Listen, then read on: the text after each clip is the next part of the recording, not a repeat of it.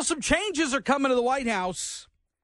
The White House press office announced on Friday that more stringent guidelines for its press hard passes, which allows journalists to access the White House grounds, will typically take several months to authorize and process. Fred Lucas is the chief news correspondent and manager of investigative reporting at the Daily Signal with the Heritage Foundation, and he joins us. Fred, good to have you with us. Were you surprised by this move by the White House? Yeah, I think so a little bit. I'm surprised as much that they did it as I am the way they've done it. It's been very.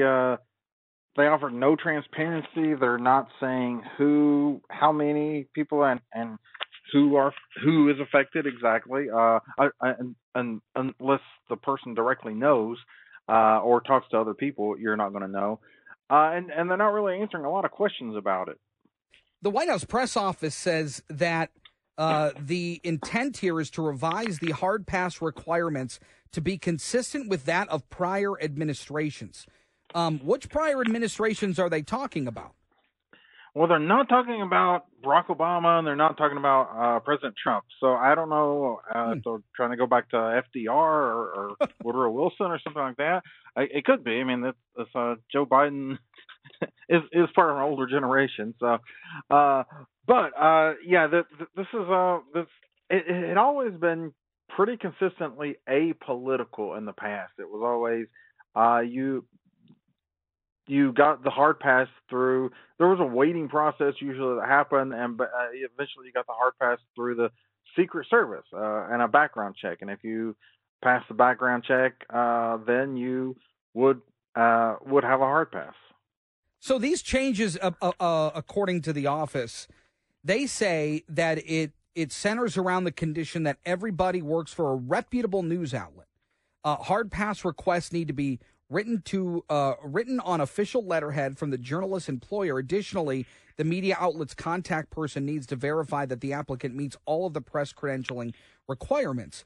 That's an interesting word, I think, reputable. Now, I don't know that you need to have every Tom, Dick, and Harry running around the press room, but what are the guidelines as being a reputable news outlet? Well, what the White House is trying to say is that you have to be credentialed to cover Capitol Hill. That's a whole other story there. Capitol Hill effectively requires that only for-profit news outlets be able to access a full-time credential there. So in that case, or in the case of the Daily Signal is the news division or part of the Heritage Foundation, which is a nonprofit. So in that sense, you're eliminating anyone affiliated with a nonprofit. And now the White House has decided to adopt this. How do you view this? Do you view this as a stifling of the press's access to the White House? How have these meetings gone for you when you've been in there? This is going to be a starting point, I think, for the Biden administration. I think they view maybe claiming you have to have a congressional pass. They think that's sort of low-hanging fruit, or saying you have to have a Supreme Court pass. They see that as low-hanging fruit for now, and then they're going to expand and put more requirements in. And it's a purging of non-compliant media, I think, or media the Biden White House considers non-compliant, people that they don't want in there, or that they might find troubling or annoying, or they don't like the coverage. And I think that's a problem. I mean, however you feel about one news organization or another, I think what we don't want in America is a presidential administration, whether it's Republican or Democrat, to be able to pick and choose what media outlets are able to cover them. Well, I agree, and I think as a news outlet ourselves, I think the idea that others wouldn't be allowed to be involved because of some stipulation or new or new system that they're putting in place. I find that to be counterproductive. I also found it to be counterproductive when the Trump administration weren't holding daily meetings. So I think there has to be a balance of allowing accredited, credible news outlets into these press briefings to ask questions that their audiences care about. I think that's pretty fundamental. In the meantime, you wrote an interesting piece. We were watching closely these testimonies given yesterday by two IRS whistleblowers.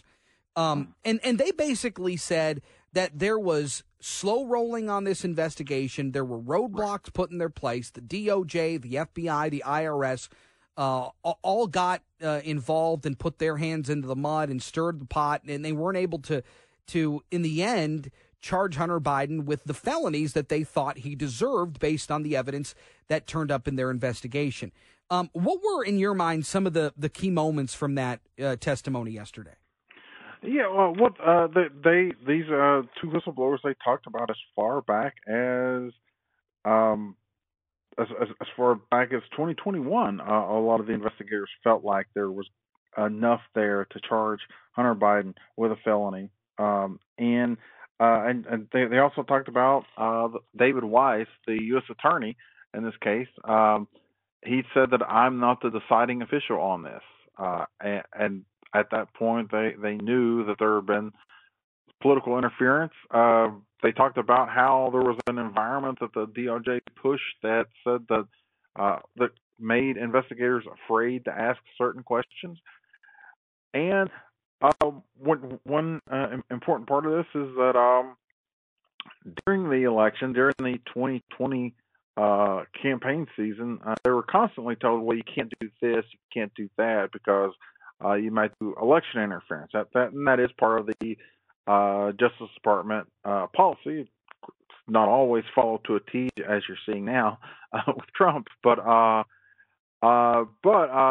once the campaign was over, once Biden was elected, then the investigators were constantly told, well, the juice might not be worth the squeeze in terms of pushing this, and let's not push too hard into Joe Biden. They were limited from asking really any questions that might lead to Joe Biden. And also they weren't allowed, or they didn't have access. They didn't know about this FD 1023, which is the FBI confidential informant that had a credible allegation of bribery against Joe Biden, which Chuck Grassley just released today. Right. So I mean that is something that's a pretty shocking thing. As once you put all these things together, it is pretty shocking what the Biden family has been doing. Well, and here's the other thing: somebody's lying here, and it's either these whistleblowers or it's David Weiss, who held special investigator status, because he says that, or it's the attorney general, or it's the attorney, well. Sure, but somebody is not being truthful here, because David Weiss maintains that he's been able to handle the investigation as he saw fit. And this is still an ongoing investigation, but he says he was able to charge. He had all the rights under his title that any other before him had, is what he maintains. These whistleblowers maintain something completely differently. How do we get to the bottom of this? Well, it's going to require, I think, putting Weiss under oath. It's going to require putting Garland under oath again, and I think we're just going to see where this goes from here, because, I mean, there's been talk of impeaching Merrick Garland for a little while. Mm-hmm. And David Weiss, who at one point apparently wanted to be a special counsel because he could not get any cooperation from Biden-appointed U.S. attorneys in D.C. or California, had asked that. However, when the heat got turned up a little bit, he seemed to fall in line with his boss at the Justice Department. Yep. And first he said, I had complete authority, and then there were some questions came up about that. So 23 days later, Weiss writes another letter to Congress saying, well, actually, I didn't have complete authority. I had complete authority in my jurisdiction, but not charging anyone in another jurisdiction. And that actually contradicts everything that the Attorney General had said, which is that he has complete authority over. Yeah, somebody's not being truthful, but we need to get to the bottom of it. Fred Lucas, appreciate the time as always. Thank you.